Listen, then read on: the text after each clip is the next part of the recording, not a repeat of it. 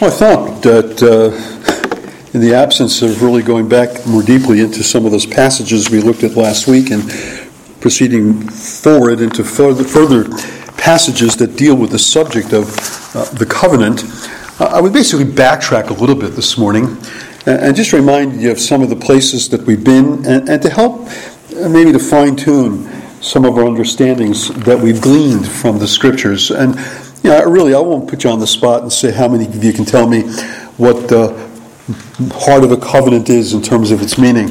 And unless you want to say, I know, I won't do that to you this morning. But to go over basically things like that and just how the idea tends to develop, and then maybe even to see how some of this that we see in the Old Testament anticipates the things we see in the New. So some of that I hope to cover this morning. But again, at any point in this exercise of review and of anticipation of things to come, you want to chime in with a question, comment, you can feel free to do that. Well, just coming back to this subject of covenant, it is a very substantial concept, particularly in the Old Testament. I've always been amazed that it's rarely explicitly stated in the New Testament, but I think the concept is there at key points to make you aware of the fact that the New Covenant, that we call the New Testament the New Covenant, or the Bible calls the New Testament the New Covenant. We've turned it into the New Testament, even though our writings, they're really covenant writings, and they speak of the New Covenant that Jesus said He is inaugurated through His own blood, the blood of the covenant that He shed for the remission of our sins. And of course, the book of Hebrews speaks about the mediator of a better covenant. It quotes, in fact, one of the longest passage of the Old Testament quoted in the New. Does anybody know what that passage is? The longest quotation from the Old Testament quoted all the way down in the New. Anybody know? It's Jeremiah 31. Jeremiah's account of the new covenant. A new covenant I will make with the house of Israel and the house of Judah, not according to the covenant I made with their fathers in the wilderness, which my covenant they broke. God speaks of writing His law upon their hearts. He speaks of they will know me from the least of them to the greatest. And He speaks of that their sins and their iniquities I will remember no more. That whole passage is quoted in, I believe it's chapter 8 or 10. Well, it's quoted in 10 and 8, but I think one of those quotes are the full quotation, and the other is just an allusion to the quotation. No, it's a briefer citation. Anyway, so you have a major section of Old Testament teaching with respect to God's covenant dealings with His people, highlighted in the book of Hebrews, and really definitional of Jesus as the mediator of a better covenant based upon better promises.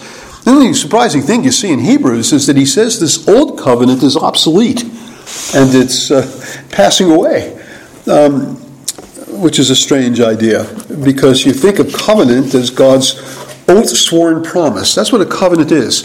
God comes with an oath, He speaks an oath, He gives His promise that a lot of times is needed to be supported by an oath, not because God's in doubt as to the outcome, but people can be in doubt of the outcome. Abraham says, how shall I know that I will have the land? And God says, well, now I'm going to do more than just promise. I'm going to swear an oath, and He's going to swear by Himself, and they do that little covenant ritual where the pieces are cut in two, and God in a vision passes through the pieces. God tells Abraham he can sooner cease to be than his promise will not be fulfilled. And yet the promise that's fulfilled is a certain and a sure promise, and yet you don't see it fulfilled immediately. Again, God is the eternal God. He does not dwell in time. He's not the captive of time. He's not held in the grip of the tyranny of the urgent. Has to happen now. God is a God whose plans span the generations and the centuries and the millennium. And so you have 400 years before there's even the beginning of the fulfillment of their promise. But even there, it's not the total fulfillment. See, the Abrahamic covenant is a covenant that God engages with human beings or through Abraham, in which the end game is all the nations of the earth becoming blessed. That was the first promise to Abraham, that God will give him a great seed, and that through that seed, all the nations of the earth will be blessed. And of course you see that Abraham has a seed, he has a progeny, he has an issue, he has descendants, he has children, and he has grandchildren, and he has great-grandchildren, and yet those great-grandchildren rarely dwelt for long in the land that God promised to them. 400 years they're in Egypt. The third generation from Abraham, Joseph, the sons of Jacob, 70 souls that are Abraham's children go down into Egypt, and there they're brought into captivity, into slavery. They serve that nation for 400 years, is what God says, and then I will bring them back. And yet it's in the misery of their captivity in Egypt, in the book of Exodus, that we read that God remembered his promise. He remembered his promise. And you have to say to yourself, well, what about all those people that were, for all those generations, were held in captivity and slavery? Didn't God care for them? Well, yeah, but like all the other nations, as God has a general sovereignty and concern and care for all of his creation, and his sun shines upon the just and the unjust, and his rain falls upon the good and the evil. But yet the promise was to Abraham. And in a real sense, what you see, the driving force of God remembering his promise to Abraham, coming and bringing them out of Egyptian bondage, bringing them into the wilderness, bringing them ultimately to the land of Canaan, is he loved your fathers. He's very clear in the book of Deuteronomy. The Lord didn't set his love upon you because you were the greatest of the nations, or you were the largest of the nations, or you were the best of the nations, you were the most righteous of the nations. But yet it goes on to say, he set his love upon you because he loved your fathers. The promise was made to Abraham and his seed. But yet not all of his seed clearly dwell in the land of promise. You got people today that are looking for the Jews to come back to Canaan. Looking for the Jews to, there was a reconstituted nation, of course, in 1948, 47, 48, whenever it was when Israel was formed. Thank you, 48. Israel was formed. I always get confused between when Israel was formed and when they kicked the missionaries out of China. I think that might have been 47. Maybe I'm wrong about that too. Anyway, the point of it is that generation after generation after generation of Abraham's physical descendants did not dwell in the land of Canaan. And yet God did not forget his promise. He brought one generation out of Egyptian bondage. He brought them into the wilderness, and he brought them to the borders of the land, and he promised Abraham. And of course, when the spies went in, they came back with an evil report, and God says, and they said, well, we should have, that we had died in the wilderness. They said, and God says, okay, you will die in the wilderness. And the generation died off in the wilderness until another generation, who actually it could be said of them that they were holiness to the Lord. They learned the disciplines of God and through the temptations that God put them through. God put them through training in the wilderness. And all those passages that Jesus quotes when he's tempted 40 days of the devil are passages that were quoted in Deuteronomy about Israel's experience 40 years in the wilderness. So you have the parallel of 40 years in the wilderness, 40 days in the wilderness, and these temptations were given, God says, as Jesus says, that you will know that man shall not live by bread alone, but by every word that proceeds out of the mouth of God, that you will know that you're to worship the Lord your God, and him only shall you serve, and that you shall know that you shall not tempt the Lord your God. These are lessons they learned in the wilderness. This is a spiritual training they went through in the wilderness. So when they came the second time to the borders of Canaan, in the east of the plains of Moab, in the book of Deuteronomy, even though Moses dies, yet Joshua is able to lead them in. At least as a people who in some measure will love the Lord and serve the Lord and follow the Lord, even though most of them perfectly, and most with stops and starts and stalling and starting again, and the whole scenario that you do see in Joshua. And of course it gets worse in Judges. And again, what God says, as he says in his covenant threats that we're going to say something about this morning, that they will be evicted. Again, God couldn't bring that first generation who were stiff-necked and hard of heart, who would not heed the voice of the Lord. They were simply stubborn and they were rebellious. How could he bring that generation into the land and say, well, you go and supplant these Canaanites that I'm looking to evict because the iniquity of the Amorite had become full. These are pretty horrible, terrible people who do pretty horrible and terrible things. And I'm bringing in a nation to supplant them that's doing horrible, terrible things? Well, no. You see, the whole point of the Sinai covenant is that it required hearing the voice of the Lord and obeying it. This was a covenant that you could keep or a covenant that you could break. And in that sense, it's very different than the Abrahamic covenant. Nobody can break the Abrahamic covenant. That's God's own unilateral commitment. The promise he gave to Abraham. And you come to the New Testament and what do you see? You see Abraham's seed, do you not? First verse of the New Testament is what? Turn to it. First verse of the New Testament. I'm going to confuse it with Mark's first verse, so I'm going to look at it and quote it as is right here in my Bible. I think Mark says the gospel of our Lord Jesus Christ, the Son of God. At least some of the manuscripts say Son of God. But here in Matthew, although David's mentioned first, you see, Abraham's mentioned as well. The book of the genealogy, and that's also, again, very much like Genesis, isn't it? You think of Genesis, in the beginning, God created the heavens and the earth, which is the way John begins his gospel. But also in the book of Genesis, do you remember that you have about 10 references every time there's a transition in terms of the history in the book of Genesis, some 10 statements, the book of the genealogy, or the history of some, it depends on the translation that you're looking at. But it's a Hebrew word, Toledoth. And 10 times the history of the beginnings is told with reference to that formula. The genealogy of, or the generation of, or the history of, depending on the translation that you read. It's the same idea that's here, the same actual words, the book of the genealogy, at least in terms of the Greek translation of the Hebrew. The book of the genealogy of Jesus Christ, the son of David, the son of Abraham. Seed of Abraham. He's seed of Abraham. And the promises that he comes to bring are the promises that were given to Abraham, Isaac, and Jacob. He says that they will come from the east and the west, the north and the south, to do what? To sit with Abraham, Isaac, and Jacob in the kingdom of God. He comes to fulfill the promise of the Abrahamic covenant. Jesus does not come to fulfill the promise of the Sinai covenant, which they broke. He comes in a real sense to see that covenant that is obsolete is supplanted by a new covenant. Jesus comes to bring in a new covenant. I know that we have many advocates of the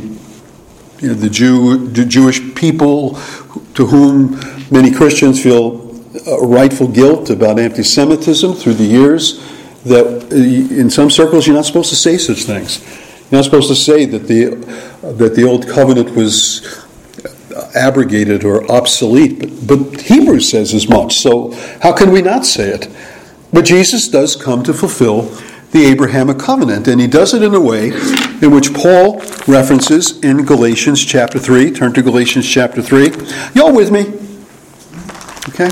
Galatians chapter 3. I don't want to lose you because my brain this morning is filled with a jumble of notions and ideas, and to set them forth in a coherent way is my great concern. I'll be able to set it forth in a coherent way. Now, here what God does is, in Christ, he fulfills the Abrahamic covenant. Again, Abraham is brought up with the fact that he's the father of the faithful. Those who are of faith are the sons of Abraham, verse 7. The scripture foreseeing that God would justify the Gentiles by faith, preached the gospel beforehand to Abraham, saying, "In you all the nations shall be blessed." So Abraham is the prototypical believer. He's the model believer. And as he was justified by faith, we are justified by faith like the faithful Abraham. And in that way he becomes the father of many nations, even the Gentiles, who without circumcision become the children of Abraham. But how do we become the children of Abraham? Just because we have a similar faith that Abraham has?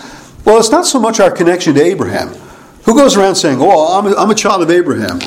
Now, I guess, understanding Christians could say that. We teach a little song to the kids. Father Abraham has many sons has Father Abraham. It goes a little crazy in some of these schools. The kids getting up and down, singing this thing. But anyway, we don't become children of Abraham by Abraham directly, or through Abraham directly, even though we have the faith of Abraham. Here's what Paul says. He says, now the promises, verse 16, were made to Abraham and to his offspring, Abraham and his seed. God says, I will give this land. God says, I will make them a blessing to the nations. It does not say, Paul says, and he's making a technical point here, that in some ways it could be a singular, it could be a plural, but the point of it is that Paul is saying it's the singular thing that God has in view. It's the singular entity of the seed of Abraham finding its culmination, not in those many generations of the physical offspring of Abraham, who never entered into the land, who died in Egypt, who died in Babylon, who died in the diaspora. It's not those people to whom the promises were given. Again, the promise was given to Abraham and his seed. What did God have in mind? Well, Paul says, referring to one, and to your offspring, who is Christ. Christ, the son of Abraham. Christ, the seed of Abraham. Jesus, the son of Abraham. He's the physical seed of Abraham.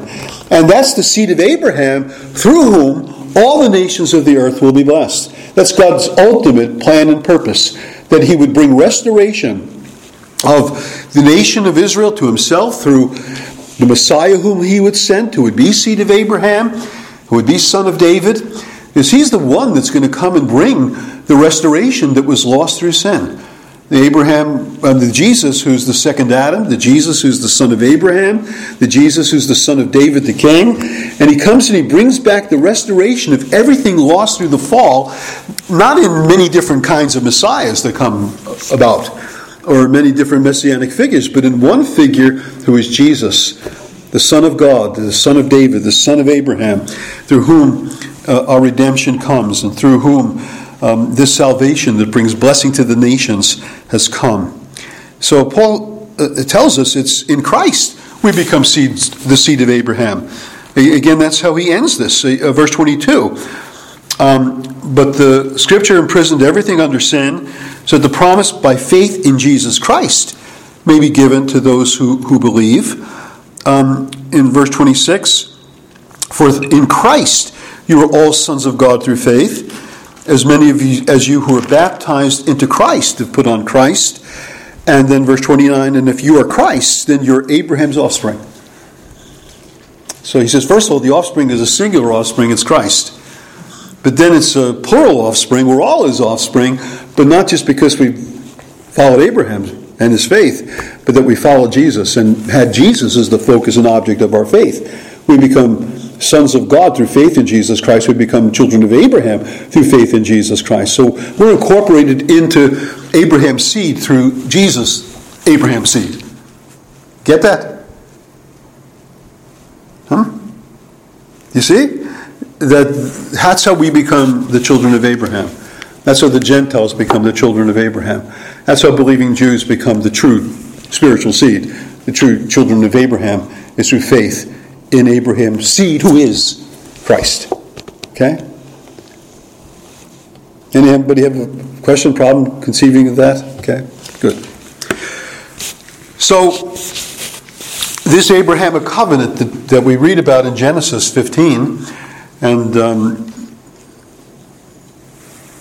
is established then. The language of the cutting of a covenant is used, and that's a covenant that remains eternal. That's a covenant that will never end.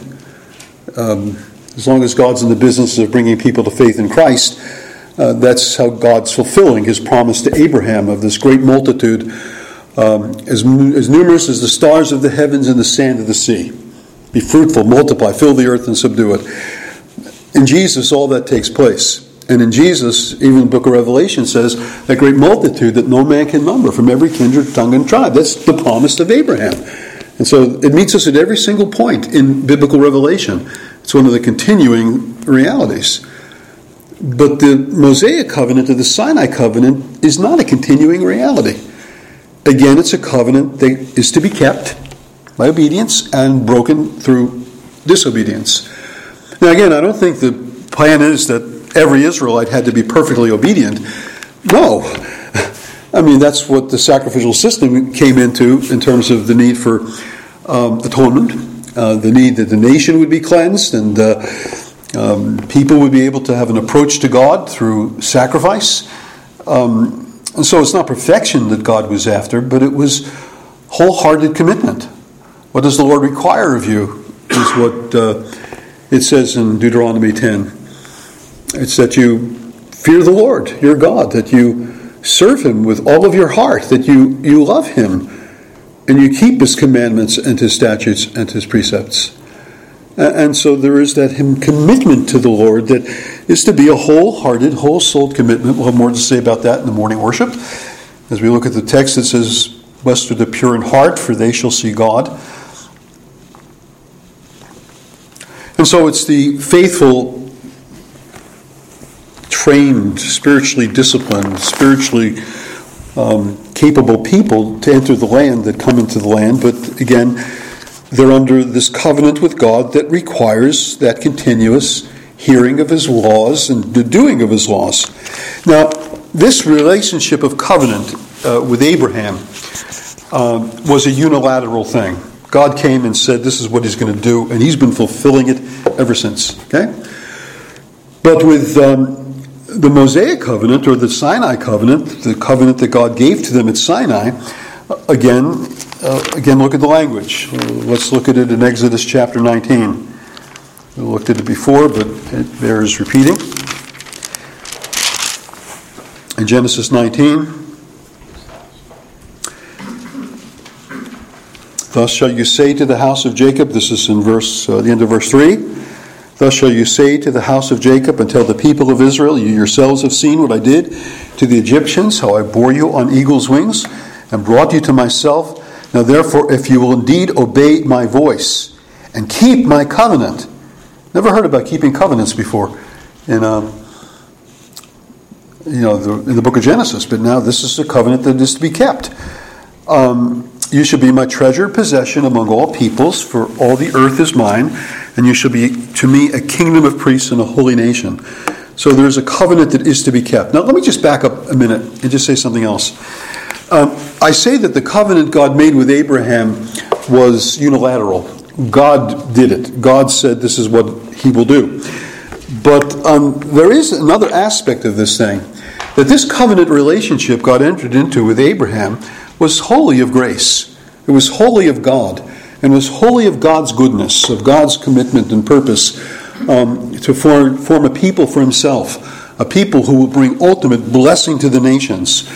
But yet in the receiving of those covenant promises of God, even though Abraham himself never owned anything more than a plot of land to bury his dead, yet he understood that he was seeking a higher thing, a better thing, a city that has foundations, as Hebrews says, whose builder and maker is God. So there were an understanding of eternal blessings, of spiritual blessings, as something that was bigger, better, greater than just Canaan itself. Yet even then, this is what God says with respect to His relationship to Abraham. I believe He calls his friend. He's not going to keep from Abraham what He's about to do. "Shall I hide from Abraham what I'm about to do?" In verse 17 of chapter 18. "Seeing that Abraham shall surely become a great and mighty nation, and all the nations of the earth shall be blessed in him," in his seed, who is Jesus. Oh, you with me now? Chapter 18 of Genesis. Genesis. Oh, you thought I was still in Exodus. No. I did? Oh, that was a slip. That was a slip. I do this. I'm 70 years of age. I do this.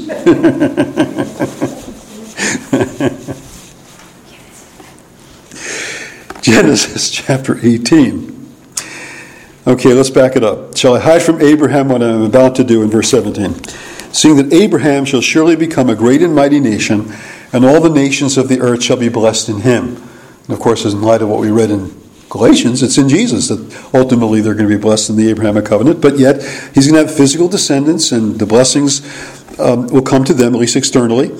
And then God says, "For I've chosen him." Here election's brought into this whole picture of God's covenant dealing. "I've chosen him that he might command his children and his household after him to keep the way of Yahweh, by doing righteousness and justice, so that Yahweh may bring to Abraham what he has promised him.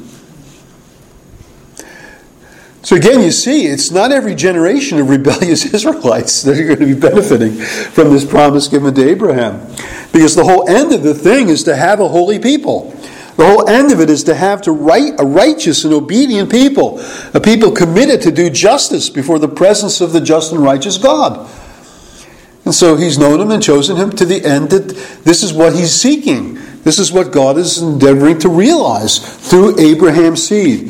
This committed, holy, and obedient people. So, at least somewhere along the line, when you get benefits from God in the way of covenant, and this is new covenant as well, I think it's the thing that's so terrible, is we tend to take the whole thing of grace and faith and detach it from, separate it from, throw it into the sea, and now, I'm sorry, you don't throw it into the sea. You keep the grace in that part. The part you throw in the sea is the obedience part, is the part that says, keep the way of the Lord.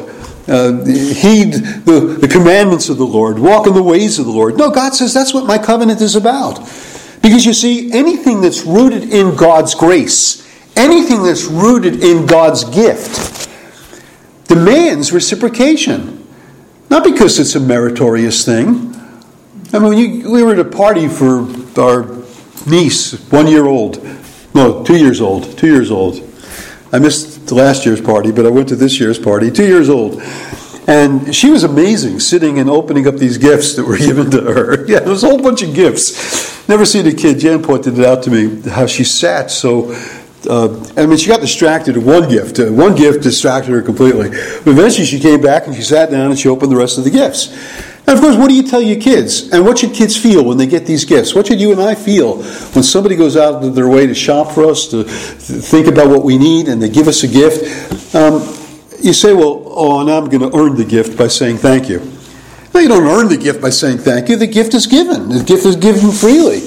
And the gift will be yours, even if you don't say thank you. But how boorish it is not to say thank you. Not to express some measure of gratitude. Gifts in the ancient world always demanded some kind of reciprocal response, some kind of reciprocal action. What shall I render to the Lord for all of his benefits to me? That's the attitude you have to have. You get all these benefits from God and you just say, I deserve it. That's right. That's right. God should have given me this. What took you so long, Lord, to give me? No, that's not what you say. If you understand grace, that grace is coming to sinners, that God's giving you what you simply never ever could have anticipated, never ever could have merited, never ever could deserve. You deserve his displeasure, his wrath, eternal separation from his presence. That's what you deserve. And God says, no, I give you my presence.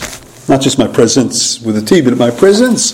My presence. And God says, come to me. Draw near to me. Enjoy the fellowship I offer you. And you say, what shall I render to the Lord for all of his benefits to me? I'll take the cup of salvation and call upon the name of the Lord. There's this responsiveness it's part of the whole matter of grace, that there should be responsiveness. Where there's no responsiveness to grace, you know what? There is no grace. Grace has not been received if there's not a response of gratitude, praise, thanksgiving. We sang it, blessed assurance, praising my Savior all the day. Where did those sentiments come from? Even though we know we haven't really measured up to it, we haven't fully attained to it, and yet we sing blessed assurance.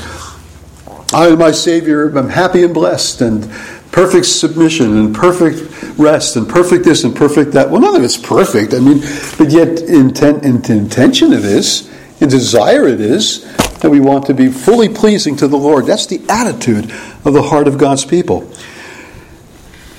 But yet Israel was commanded to keep his covenant. And the demand of keeping the covenant, and not just here, here's us all this stuff. Bask in the grace of it. Bask in the grace of it. Now, you could do that with the regenerate people. You probably could. If God went and regenerated every single one of those people, broke their hearts in the face of their sin, humbled them before him, issued forth his forgiveness, there may have been just a sense of, wow, look what the Lord has done in light of what we deserve. But these are people that never were sensible of the goodness of God in delivering them. They're looking to go back to Egypt at the first sign of trouble. They said, wow, we're out of Egypt. We've been held in captivity there for 430 years. Now we're free. Where's the food? Where's the water? Where's this? Where's that? No, they're murmuring, they're grumbling, they're complaining against Moses and against God. Against the God that opened the sea for them, they're murmuring. No gratitude, no praise. Now this is a people that if you're going to enter the land, you keep my covenant. You hear my voice. You obey what I say. And so there's this matter of the keeping of the covenant. Then in chapter 24, what we looked at later is new things, additional things enter into it. We read about the book of the covenant. We read about the blood of the covenant. We read about covenantal meals. I was going to go a little bit deeper into that, but I'm just going to mention it this morning. I'm not going any deeper. And then in 31:16, it said that the Sabbath is a covenant. The Sabbath is identified as a covenant. 34:10, the Ten Commandments are identified as a covenant. You have all these things that are now brought into some close identification with a covenant. Are we really moving away from the covenantal relationship that God had with Abraham, where it was simply an oath-sworn vow, God's pledge, God's commitment? And now all these things enter in. Well, all these things enter in because the old covenant, the covenant at Sinai, had a distinctive, I shouldn't say distinctive, but in terms of what we know about relationships and we know about how people enter into those relationships, it really was distinctive to the ancient world, the ancient Near Eastern world. The surrounding nations had, you read about the conquest of the land of Canaan. Go look at the measurements of the land of Canaan. And yet every city seemed to have its king, right? There were 5 kings here, and there were 7 kings there, and there were another 8 kings there, and there's a bunch of kings over here. Where do all these kings come from? Israel is just a strip of land there in the Middle East, in the Levant. It's not that expansive, and yet kings abounded everywhere, both in Israel and its surrounding nations.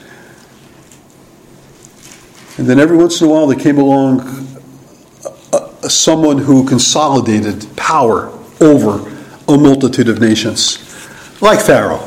And at times Egypt was overtaken by other greater kings. There were at least a couple of things that we know about. There were the group called the Hyksos. The Hyksos were Semites that came into Egypt and took over. It's likely the Hyksos were ruling in Egypt at the time when Joseph came down there, because we read about a Pharaoh who came later who did not know Joseph. And there was this relationship with Joseph. Of course, he had the dreams and he brought the benefits to Egypt, but likely they may have been kin. They may have been Semites, because there was that period of time, likely in the time of Joseph, when there was a Semite king from the very region where Joseph had come from. And they ruled in Egypt. And then they were overthrown, and Egyptians came, and new dynasties came, and at another point when the Cushites took over, and a bunch of things happened. But whenever someone would take over, there would be a war, there would be a takeover of other regions. Those people were placed under a covenant of a king. Now, those ancient kings, the name that's given to them is a suzerain. They exercised reign, like a super reigner, I guess was how that word would be. Someone that reigned over a whole bunch of regions. And I meant to copy out an example of an ancient Near Eastern covenant, where a suzerain covenant, when a suzerain would take over. But it really ran like this. I'm going to put it on the board, what it was like. And then I'm going to try to explain why you have so many of these different things that are spoken of as if they were covenants. And you understand how this is when you really see how this parallels a lot of the stuff that you read about in your Bibles. These covenants would have a preamble. No, let me get the yellow chalk.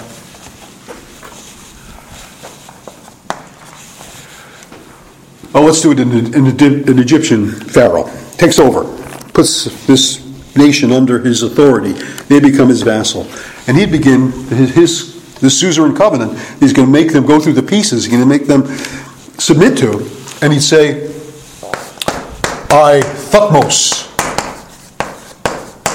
That's a good Egyptian name. Ruler of the,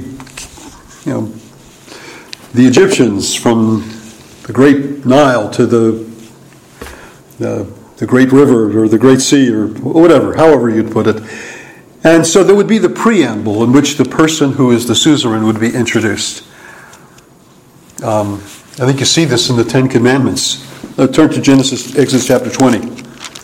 And you see how some of this follows in Exodus. Exodus 20, the Ten Commandments tends to follow some of these things.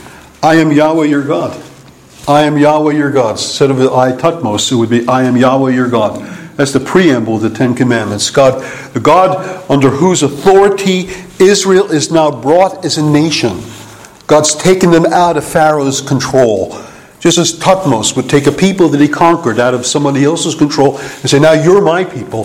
This is what God did. God went down into Egypt and he took out a nation for himself. And he says, now you're my people. I am Yahweh your God. Just like Tutmos would say.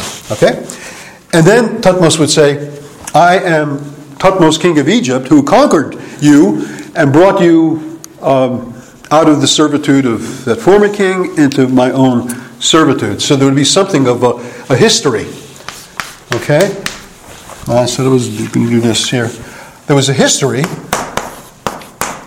of Tutmos' relationship to the conquered people and how they got conquered. What do you read in the account of the Ten Commandments? I am Yahweh your God who brought you out of the land of Egypt, out of the house of slavery.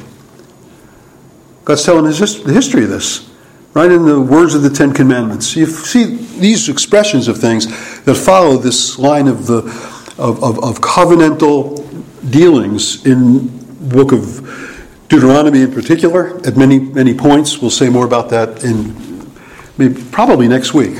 So there would be the preamble, then there would be this history. The third thing, let's number them. This is number 1, this is number 2, number 3. There would be the stipulations or the obligations or the requirements that the suzerain would make of the people. So let's put requirements. Now God comes, introduces himself in the words of the Ten Commandments, recites the history, brought you out of the land of Egypt, out of the house of slavery. You shall have no other gods before me. You shall not make for yourself a graven image. You shall have any likeness of anything in heaven and earth. On and on. God's given the stipulations. These are the things that he requires of them. And then there is this matter of the witnesses. And you don't have that in Exodus.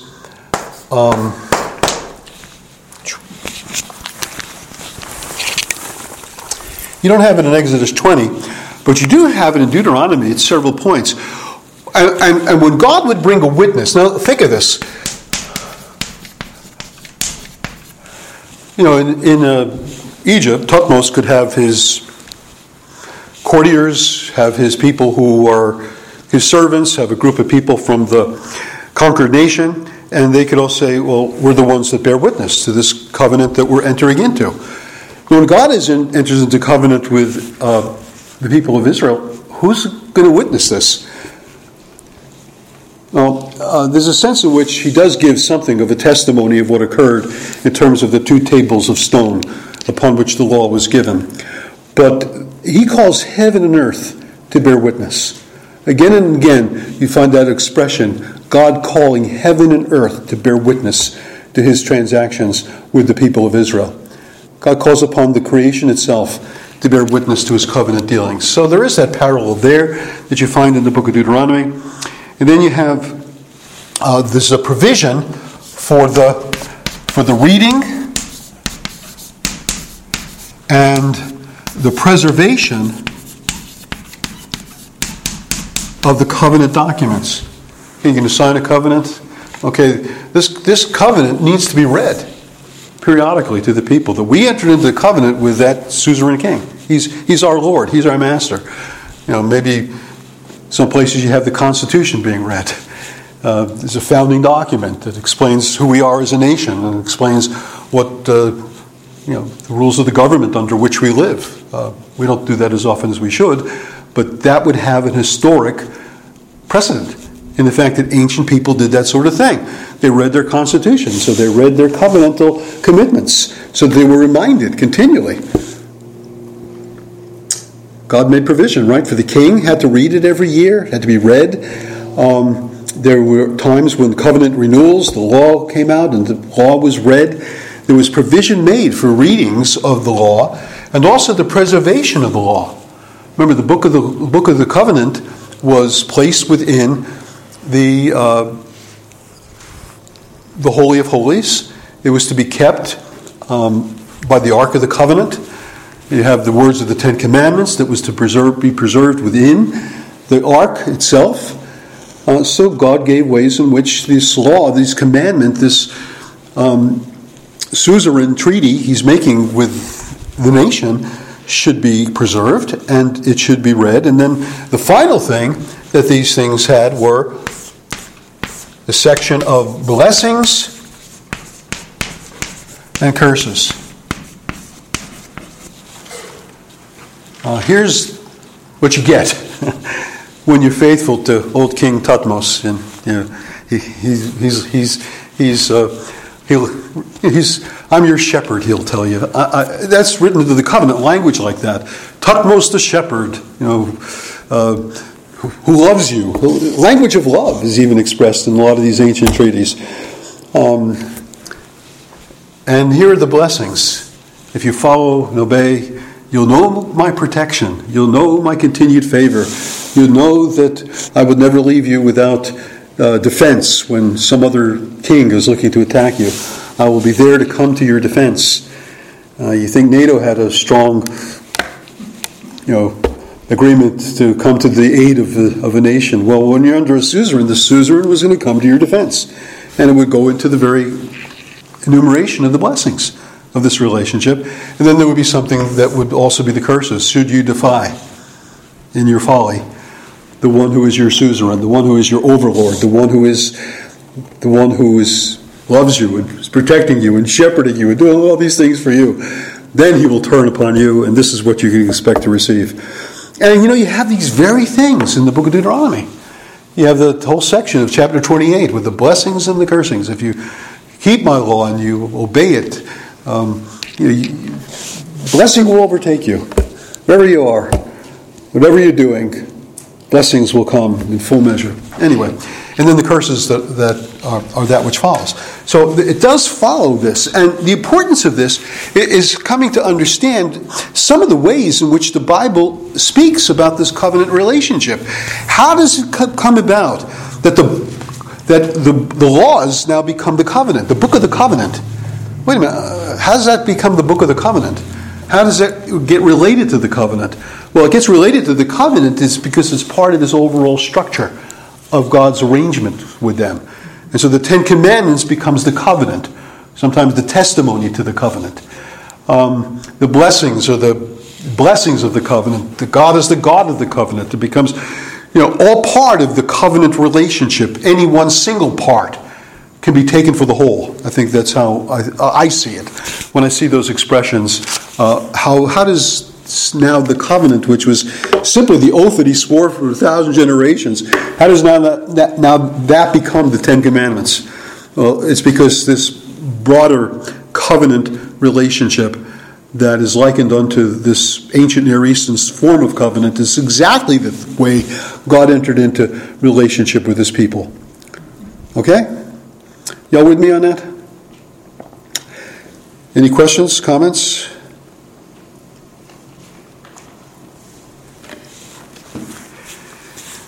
And so the covenant can be viewed in terms of its preamble and stipulations, its promises, its sanctions, its blessings, its cursings. All of it is part of the covenant treaty.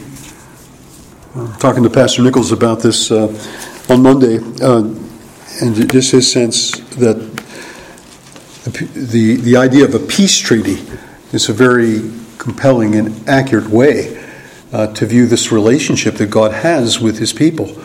And understanding peace treaty is not just the cessation of a conflict, but the presence of abundance, the presence of shalom, God's peace that's conferred upon his people. Again, the blessing that the priests would convey, putting God's name upon the people.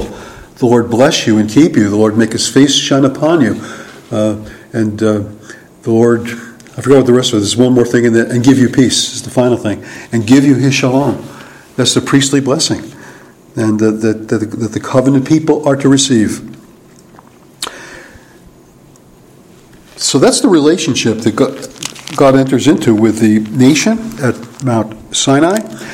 And again, when the people go after other gods, when the people fail to heed his voice, when they commit the idolatrous actions of Canaanites and Egyptians and Babylonians, and they fall before these foreign deities that are no gods at all, then God says, you broke it. You broke my covenant. Which my covenant you broke. And so you have a series in the Old Testament of covenant breakings, judgments that God brings. The book of Judges is that very thing. The people forget God, they go worship idols, and God brings another nation to bring them into captivity. He brings the Moabites, brings the Amalekites, brings other nations to bring them under their rule until they cry out to the Lord in the midst of their burden and their misery. And then the Lord hears their voice and raises up a Savior, and then brings them to renew the covenant with him. And then it usually says in the book of Judges, and the land had peace for X amount of years. And then they forgot the Lord. And then they went back in that same old cycle of rebelling and idolatry, and then God brings another nation and brings them to be humbled. And that whole process goes on, time without number, until the king comes to the throne. And then there's a longer period of peace, a longer period of prosperity, but then the descendants of David fail to be a king after God's own heart as David was, and they don't measure up. And we'll see in coming weeks. Actually, I shouldn't say that. I don't intend to do this for coming weeks. I intend to do this for one more week. And then I intend to give you something of the basic outline of what I think the Scriptures are doing in making these covenant commitments that God makes agents of restoration of creation's blessings. I think that's what's happening here. These things have to do with the restoration of creation's blessing. And so you have the blessing to be fruitful, to multiply, to fill the earth and subdue it. Blessing of the land, blessing of the progeny, this great multitude. But then there's the blessing of have dominion over it. And that's where David comes in. That's where the Davidic throne comes in. That's where the notion of kingship comes in. And we'll trace that out just a bit. And then what I'm thinking of doing is just calling it to an end at that point, going back to our studies in the book, in Paul's letters. I'm thinking maybe of next summer, taking it forward into the New Testament. But again, that remains to be seen. But at least to this point, I think we've done for this summer what I intended to do. Comments or questions before we conclude? Let's pray. Father, we're thankful that you are the God of rescue. You rescue a world from itself, from its sin, from its rebellion, from its commitment to serve other gods that are no gods. And Lord, we are thankful that you come in the person of your Son to be the God who restores, to bring us back to what you intended creation to be, of your creatures, your image bearers, following you and communing with you and loving you and adoring you and serving you, and knowing the prosperity that comes from a relationship of intimacy and peace and joy in your presence. We're thankful that Jesus has come to bring us back to the garden, come back to bring us to the blessings you designed for your creation in a new heavens and a new earth in which righteousness will dwell. We're thankful we can consider something of the way in which you unfold these realities to your people in your word, how you bring us to see the need that continues to exist, that never quite gets fulfilled in Israel. They never quite live up to their calling.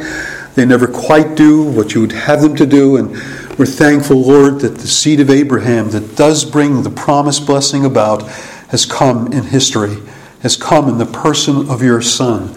We're thankful that what Israel failed to do, he has done. What Adam failed to do, he has achieved. What we could never do in and of ourselves, Jesus has done. In the death that he died, and the resurrection power that he brings, and the fullness of the blessings that the new covenant confers. And we pray that we would be a grateful people. We know what we deserve, and we have some sense, Lord, of the greatness of the blessings that you have given. So give us grace, we pray, to walk in gratitude, to render to you the faithful service that redeemed sinners should be bringing to you out of glad and joyful hearts. We ask you to hear our prayers. We ask you to bless us as we greet one another this morning, as we have a time of fellowship, as we enter into the morning hour of worship. And we'd ask these things in Jesus' name. Amen.